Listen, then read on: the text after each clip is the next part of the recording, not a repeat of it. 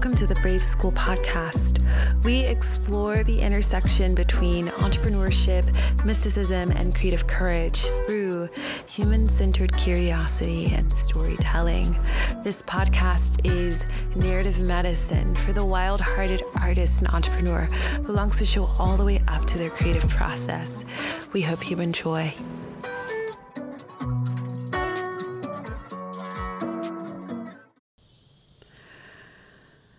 Hello, my friends. Welcome back to the Brave School podcast. Today I was sitting with a one-to-one 90-minute Brave session client, and we were talking about some really beautiful things. I mean, every Brave session is so unique, so different, so packed full of its own unique characteristics that reflect the person who booked the Brave session, that reflects their essence. And it gets even juicier the more we are both together and in collaboration, willing to be seen and observed in this creative expression. I love how one-to-one Brave sessions have never been about the teacher and the student or the mentor and the mentee, but rather about two beings meeting at one point in time for 90 minutes to talk about creative courage, to explore some options, to talk about some concepts and put things on the whiteboard or on the screen, or to put things into space and see what comes of it. Today, we talked about the fear of being seen. We talked about the pressure to perform and to be profound. And this is something that it's sticking with me this evening, this afternoon. And so I just had to hop back on the computer and just press record for a second to just catch these thoughts, because I have been really stewing on this for almost a year. This pressure to be profound. I feel like almost every creative experiences this pressure. We all experience, especially when working with social media, working with the internet, working with being in a pool full of other people doing incredible things. It can be very easy to become overwhelmed by the excellence of those around us, to the point where we begin to compare ourselves to those who are neighboring us in the market. And then there can be this pressure to be profound. Now, this pressure to be profound is so interesting. Let me know if you relate to this pressure. Let me know if you are if it resonates with you, right? Like this pressure to be completely profound, this pressure to perform this story of who you are, to perform this story of courage, this story of bravery. And it often happens when we're about to create, right? Like for me, it happens when I'm I have a thought that I want to get out, and I notice myself starting to shape this thought into the most palatable expression of what it is. Which often just waters it down, right? Like, let me know if you've experienced this. I often, in an attempt to be profound, end up watering down my expression to the point where it no longer looks like, feels like, sounds like, vibrates like how it felt when it was coming out of me. Some of my favorite books on writing are Bird by Bird by Anne Lamott, and Writing Well, and there's one that's called The Art of Memoir, and it just, all of these books have taught me so much about like creative expression. Honestly, you could read these books and get like a whole course download on expressing yourself, because that's what writing is. It's all about expressing yourself. And the one thing that these books have in common, is the invitation to the writer, to the artist, to consider purity, to consider purity and clarity in our expression. So often, especially those of us who have been bitten by the poetic bug, we often, when we express, we try to make our language palatable or very pretty, and we end up actually clouding the medicine. we end up clouding the expression with performance. And I'm not the kind of performance where we are fully in our bodies and we are allowing our expression to elevate to its highest caliber, but rather the type of performance that is trotting after people's approval, in essence, really fawning over people accepting us and our expression, and really kind of avoiding any dissonant interactions, any any tension, any contradiction. We want the right people to agree with us, that kind of thing. We want certain people to find our work prolific and profound. And so we shape our expression so that it will appeal to them. And in the same sense, we end up blocking ourselves, blocking our voices. We end up holding ourselves back from saying what we really want to say. And I just want to talk about that today for just a moment, because so many creators come into my world and they come into our containers with that wound of the fear of being seen, that wound of feeling harmed when expressing the true nature. And that is something to pay attention to and to be tender with. But I want to go a little bit deeper. I want to go behind the curtain and just begin to feel that out, feel out that space. And even now, I just want to invite you to just give yourself a deep breath, a pause of acknowledgement, the part of you that is fighting, like, no, I'm not trying to be profound. No. Like, well, what about this? And what about this? And what about marketing? And what about social media? If any part of you is rising up to meet that with chaos, I want you to see it and acknowledge it and embrace yourself with self-kindness. Just see you in this moment right now, because that's real. Those tensions arise, right? Like, we want to be palatable to our clients or customers. We want to be liked. We want to be seen in high favor. We want to be, recognized, especially if you're a projector in the room. We want to be recognized, been invited to come back. But then how much are we willing to compromise of ourselves in order to do so?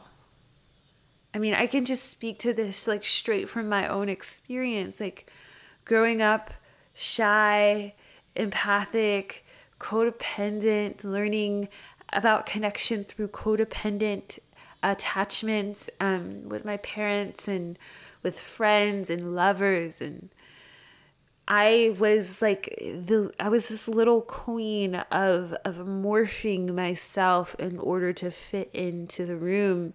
And no matter how much I actually fit in, I still felt like an oddball. And that grieved me so deeply, to feel so odd and weird and unaccepted for the parts of me that I really wanted people to know and see and accept.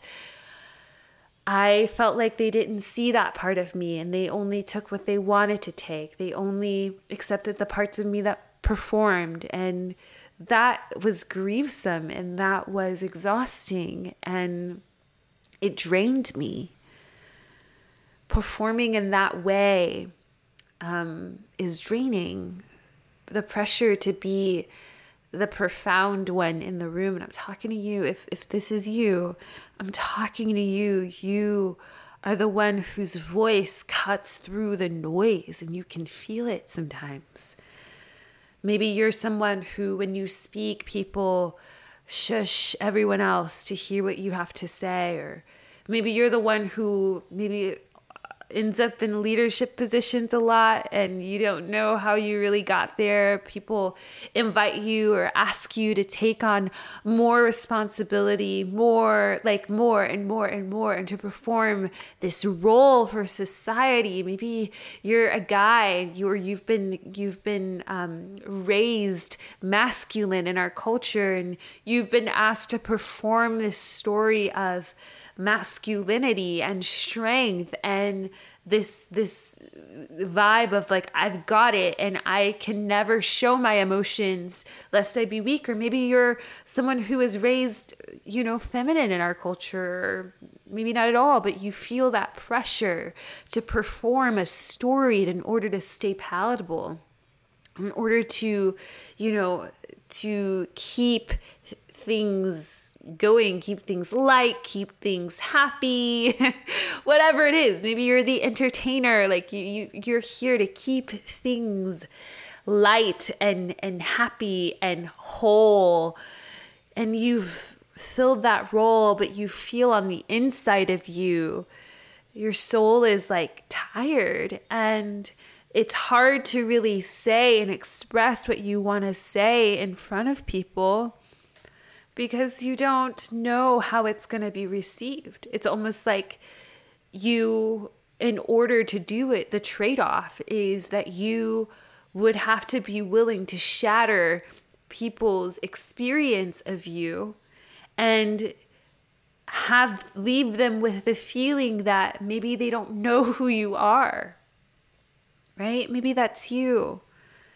And I just want to encourage you that when you step into like this space, this role, this work of sharing your work with the world, sharing your voice, being your own cut of sunshine and light and expression in the world, that when you're truly being yourself, there is no pressure to be profound because your unique nature is already profound. Your essence is already profound. It doesn't need to try. It just needs to be present. In these explorations, I have found myself, in my own explorations, thinking about resonance, thinking about essence, thinking about dissonance. And some of the things that have been really powerful for me are to step into the role of the observer, right? So maybe you've experienced this role when you were in meditation and you could almost experience or see or observe yourself sitting in that room, finding stillness. Maybe you have experienced this through trauma, through your dissociative state, the role of the observer. Maybe you have experienced this in other ways, just this role of the observer, seeing yourself and seeing the situation around you and not making any assumptions just yet, but rather just feeling out the levels, the tonality, the frequency of those situations. And some situations that we find ourselves in feel very dissonant. They feel like, they feel like uncomfortable, like an uncomfortable vibration in the body. Like when you hear a dissonant chord, if it lingers for too long, it can cause us to feel uncomfortable. And so in those situations, we learned that in order to survive, we needed to be the one to correct the dissonance, right? We needed to be the one to bring a mending to the dissonant and make it resonant, to adjust the room, right? To adjust. And so some of that looked like a lot like people pleasing or fawning or trying to say the right thing or serving the person who has the most power and making sure that, subconsciously that you were safe while this person was, affirming their authority in the room. You were safe because you were of use. You were in service to this person. And for you, that might have righted the dissonance into resonance for that moment. Even though there might have been some like underlying like overtones of dissonance, like just temporary resonance, temporary like finding the right moment, finding the right positioning, I guess you could say. And I've just been thinking about that because I was that little girl. I was that little girl who just, always knew the right answer, was quick to show up, was quick to be on time, was the good girl. I was a good girl. And I was terrified of dissonance because of what I thought it would mean for me as the person in the room who was witnessing it, right? I thought it would mean that I was, that the dissonance was bad and that I was bad for feeling it.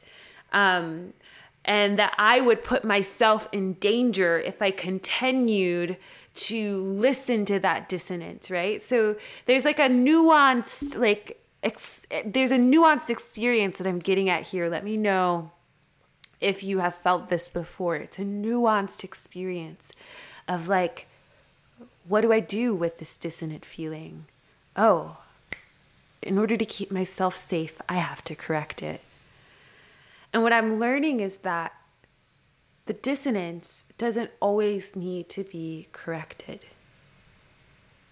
And that experiencing dissonance doesn't necessarily mean that something is wrong or that I am unsafe. Right? So sometimes we feel a dissonance when it's time to share our heart, share our voices, share our work with the world. And there's not a lot of wisdom in overriding that dissonance necessarily. But it doesn't necessarily mean that because you feel it, something is objectively wrong. What I've learned in that nuance is that maybe there's something in there that isn't for me, because how the shape of the vibration works is that dissonance causes vibrations to bounce off of each other, right? So they go in separate ways and they come back again and they clash again and they come out and then they clash into each other again and they come out. And it creates a discomfort inside of the sternum, especially when you hear a dissonant chord. So in this example, in this paradigm, a lot of creative people get stuck on that one moment of dissonance, right? Especially when it's time to share their work. A memory comes up and we feel that dissonance and we automatically clam up and we assume, oh, what I'm doing is wrong. Me sharing my voice, me sharing this thought, me sharing this experience, this moment, this poem, this piece of artwork, because I've experienced this memory of this person or this memory or this feeling or whatever, I'm feeling unsafe, and so this must be wrong. This sharing of myself must be incorrect. And I feel very interested in that because is it incorrect for you to share your heart, to share your medicine, to share your work with the world? Another part of it is that the pressure to be profound comes up here, and it's like all of a sudden there's a part of your brain that turns on that's thinking about other people and thinking about all the spinning tops that are out there that, you want to make sure that they keep spinning. You want to make sure that they're still connected to you when you're done expressing yourself. And so you're caretaking, you're automatically taking care of them. You don't even have to be in the same room as them, but you're taking care of their feelings by silencing yourself, by muting your expression, by forcing yourself to be profound, by forcing yourself to change or shift their perspective into yours so that you can be safe, by manipulating the energy in the room so that you can continue to be safe in your expression. This is a tender experience. Because we do this subconsciously to avoid the real work of being seen in our true and most expansive nature, the purity of who we are in the world, who we are on the inside, does not need to be caught up in that. Doesn't want to be. It doesn't need approval. Your expanded self, some of us call it our highest self. The highest self doesn't need approval. The highest self doesn't need a tarot card for affirmation. The highest self doesn't need an audience to do powerful and impactful work. It doesn't need to build an audience. It doesn't need to build followers. It doesn't need to get views. The highest self does not need to be popular or profound in order to be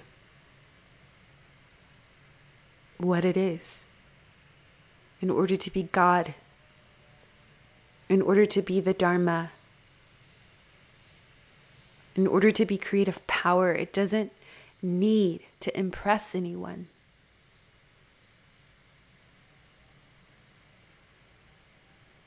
It doesn't need any of it in order to be this creative force, this creative power that shifts and changes the terrain around it into beauty, into essence. It doesn't need any of these things, tools, tactics. It doesn't need a strategy in order to create change. The highest, most expanded version of ourselves, which is inside of us, waiting to be expressed, doesn't need any of these tips and tools and tricks and tactics in order to do what it's come here to do. It doesn't need the secret. It doesn't need a formula.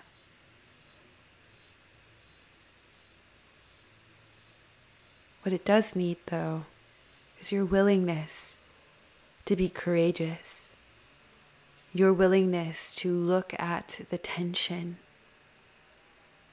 to sit with dissonance and allow dissonance to be a part of the process without trying to fix it, form it, shape it, manipulate it. What the highest self, the most expanded part of your nature does need is your willingness to be present with yourself. Are you willing to be present with who you are and accept reality? The reality in front of you that is shifting, moving, changing. The ebb and flow of people and connections. The ebb and flow of opinions, the cycles of seasons. Are you willing to accept that the world is shifting around you? So that when you express your one note into this, or many notes, your chord, your song, into the fold, you won't be hindered or blocked by the dissonance you feel.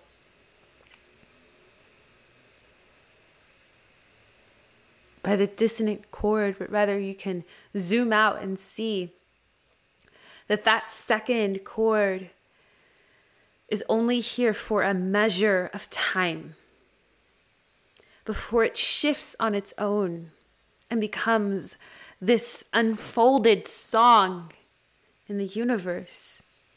Imagine if the whole world were singing their true, most vibrant note. We would have a choir, a symphony, a movement, a song.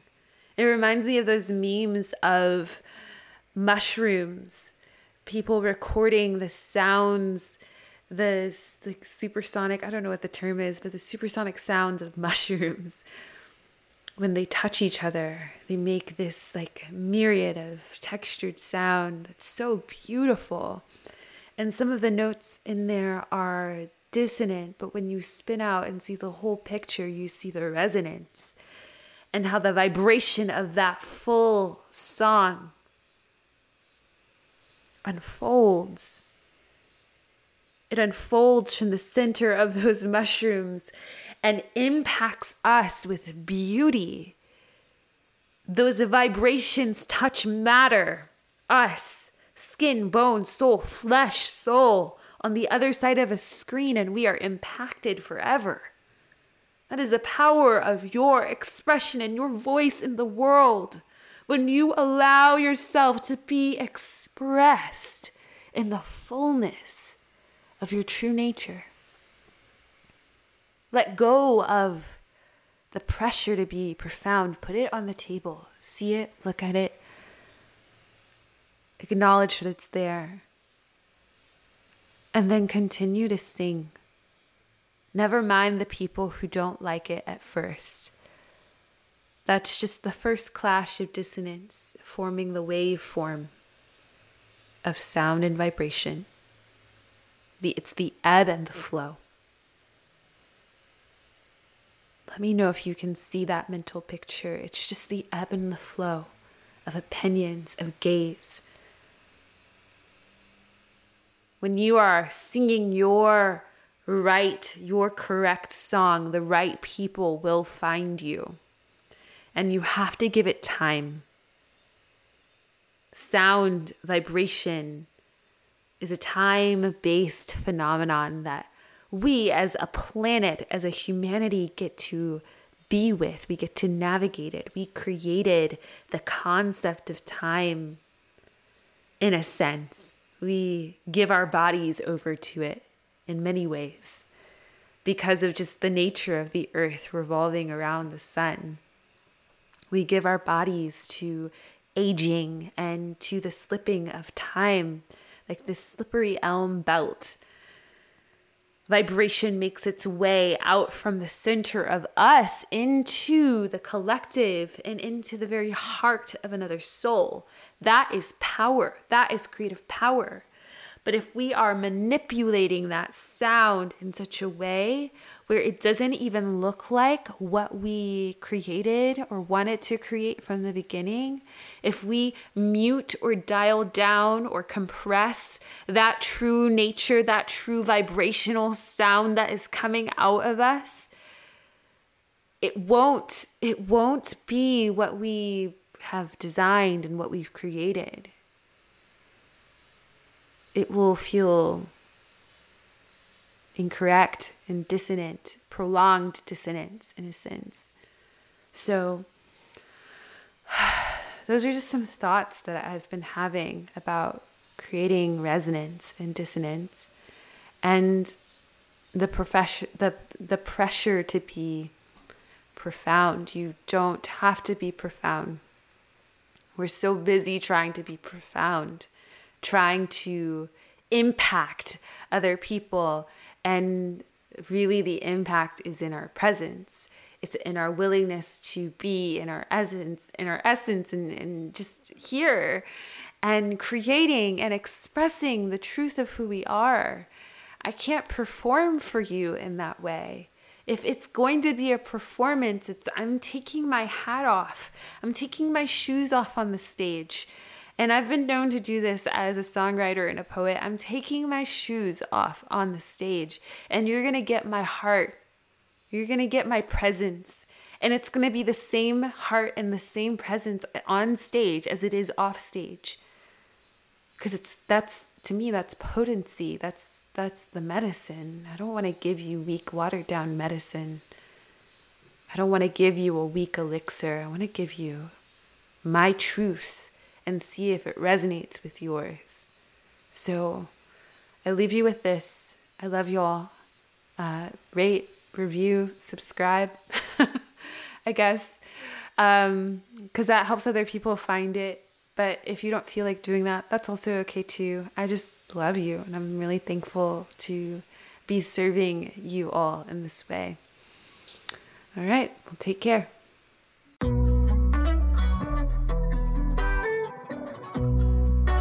Never at ease, I don't know a limit. Chasing the dream, I don't know what sleep is. I got a queen, she lit me to evening. She ripe like a peach and she snapped me to snippet. We well overdue for that link up in person. Text me to fall through a murder, she wrote it. Still it with courage, you're doing a service. Pull up to the crib, I'm equipped with the brush strokes. Cut throat from the low, when no love goes. When you buddy like it's been that. Me looking at the bill stack. Thank you so much for listening to the Brave School podcast. You can find us on the internet at braveschool.co. You can also find us on Instagram at braveschool.co and find me, your resident story doula, at the story doula on Instagram. I'm so excited to serve you. Thank you for being here, friend.